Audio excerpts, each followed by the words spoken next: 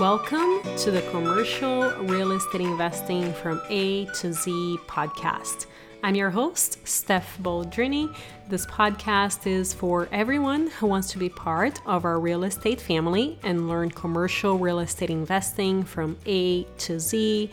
I'll be sharing with you tips for real estate investing while being mentored by a few people with several years of experience so that you and I can make the least amount of mistakes as possible and succeed a lot faster. My goal is to keep things very straightforward because I value your time and you are here to learn. With that, in the last episode, we learned how to overcome analysis paralysis as it can happen, especially in the beginning of your real estate investing career. And in this episode, we're going to be talking about the black swan that is currently happening right now. And that is the coronavirus. And black swan is something that is completely unforeseen and unpredictable. And we're going to be talking about the potential effects of the coronavirus in the real estate market and in the economy. And in order for us to do that, I have been participating in a few webinars. And the number one thing that I have been looking for is for people that have gone through a few downturns. And as you will see, there are all kinds of opinions about what to do and what could happen. And the main thing that everyone seems to be agreeing on is that we have absolutely no idea how bad this could get and how soon this will be fixed. And I will first share what has been the sentiment around these webinars, and then I will share an excerpt of one of the webinars that I was invited to by my friend Victor Menas. He runs a mastermind once a month with George Ross. George is someone who has done more real estate deals in New York City than anyone else alive today. He has taught negotiation at the Law School of New York University for 20 years, and he has written 2 best-selling books on real estate and negotiation. He has also been featured as Donald Trump's right-hand man on The Apprentice TV show and in real life for most of the past 40 years. So I'm going to start with the few takeaways from the webinars, and then we're going to jump into an excerpt from George's mastermind conversation. So as I mentioned, the number one thing that people are agreeing on right now is that we don't know the extent of this problem. George said that whatever money will be required to get the American people back on their feet will be spent. And what will this look like when it settles down? It really depends on how long it will last and the effects that it will have. The monetary effect will be mitigated and resolved. People that have mortgages and rents won't be evicted and lose their places. And as a matter of fact, people that own real estate might have to stop paying their mortgage. George said that right now it's a great time to buy, especially from people that are panicking. You just have to have the courage to do that. Also, if you have an opportunity to refinance, you should buy and or refinance for as long as you can. Get the money out, and you can also negotiate all kinds of seller financing. In terms of negotiation, it really depends how badly people want to do the deal. And in some instances, you will be able to buy with no cash, with some agreement to pay something down or to pay them in the future. He reiterated the fact that this is an unforeseen calamity and that wherever we are in any situation, we're either in a peak or a valley. And we are currently in an unknown valley. And whatever it takes for the US to get its people back on their feet that's what they will do. Now, moving on to another webinar where Neil Bawa was one of the guests. He said that some of the top investors think that we are already in a recession, that this is something that we have never seen anything like it, and we cannot predict the outcome because we have no idea how much of a percentage we are going to lose per day in the economy. For example, 90% of the airline, hotel, and restaurants businesses are all gone. And this could be the sharpest recession, and it could also be the shortest recession ever. We really just don't know. He also said that he already reached out to one of their banks and negotiated a 3-month mortgage deferral. A really good tip that he gave was, if you own multifamily, which yes, this is not a multifamily podcast. However, some people that listen to this podcast own rental properties. So I think it's really important to share this with them. So if you own multifamily, a tip that he gave was to let people not pay in April, and then you sign a new lease with them that includes that April payment, and it will be prorated for the remaining time of the lease. So for example, they don't pay $1,000 in rent in April. However, you're going to put that $1,000 into the next 12 payments. So you're going to have them sign a new lease for $1,083 for the next 12 months after April. And at this moment in time, this really does not matter because these people are either not going to have a job and not going to pay rent anyway in May and June, for example, or they will get their jobs back and they will start paying their new rent because that's the lease that they have signed. I thought that was a really good strategy for people that own rental units. Another guest on this webinar was Kathy Fettke. She has been predicting a potential downturn for a while. She actually lost everything in 2008, and she has been raising 100% cash for their investments, which I think was very wise. She said that she has been doing that because when the downturn came, and if they had to pause things and put things on hold for a while and sell later, having raised 100% cash is a really good strategy because you're not desperate to sell.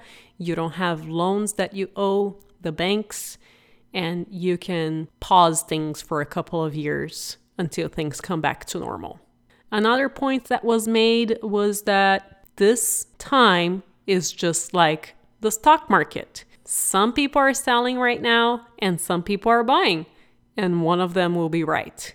Another point that Neil made was that he doesn't think anyone should be buying right now. So there you are, a few contradictory opinions by successful investors.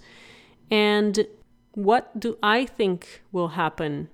I think that it will take at least 3 months for this to be resolved, and we have no idea what the trickle-down effects could be in the economy. And I will have to agree with George that now is a good time to find people that want to sell and negotiate and get seller financing and buy some properties. And of course, you need to be mindful. You need to do your due diligence, and you really need to pick a good asset class. If you have been listening to this podcast, we have already been sharing the asset classes that we think are important to focus on and that are recession resistant. I also want to share a little bit from a friend who is a lender. He is basically saying that may God help these people that bought investments on a pro forma and now have projects that are unfinished and tenants who cannot pay and who don't have enough reserves to make it through the summer. You guys may have remembered that I have been saying that some multifamily investors are so thin in their margin. They have barely any reserves and they're being very aggressive on their projections of future rent growth. And a lot of these people could be in big trouble in the next few months. He also said that short-term bridge lenders will be exiting the marketplace rapidly. And again, what this means is that there will be less money available and banks could be tightening up commercial lines of credits. And I believe that banks will definitely get tighter in their underwriting because if they don't think you'll be able to pay your mortgage, they're not going to be lending to you. And now multifamily is going to be hurting, and retail, and potentially offices. So now I'm going to move on to an excerpt of George's mastermind. Here we go. What are specific steps that we can take to prepare ourselves if we currently own commercial properties? For example, should we start talking to banks or any other ideas? No. Wait. The banks will talk to you because they don't know what to do either. Imagine, for example, that a bank has so many millions of dollars in mortgages on houses, and all the people stopped paying. Now, what does the bank do? Well, first, they're going to lose. They're not going to be solvent. Period of time. This is money that they anticipated coming in, and they don't have it. So what do they do? The banks don't know what to do. That's where they'll come basically to the government and say, "Hey, here's my problem." I don't know what the end result is, but I do feel, and I feel very strongly about it, that ultimately the government will come in and step in and help the banks. If they have need, they'll pump a tremendous amount of money in. And we're talking about trillions, if necessary. We only know it's necessary once the effect has become critical. So it's just not a big problem if somebody misses a payment for a month on a mortgage. What happens if they miss it for a year? Now you're talking an entirely different situation. What happens if they never have the money to repay it? And then you got all these debts, all the loans which go bad. This is not only real estate. What about the debt, the bonds and so forth by all these major corporations? And now they haven't got the money to pay it. What about the dividends that people were relying on when they bought the stock, and now all of a sudden the dividends dry up? What happens if you bought airline stock? These are all questions we don't have an answer because it's too soon to come up with an answer. There are too many indefinites. So what I would say in answer to your question, Stephanie, I would not talk to the banks. I would just let's see what happens over the period of time, and you will be able to do things with banks you would never believe you could have done.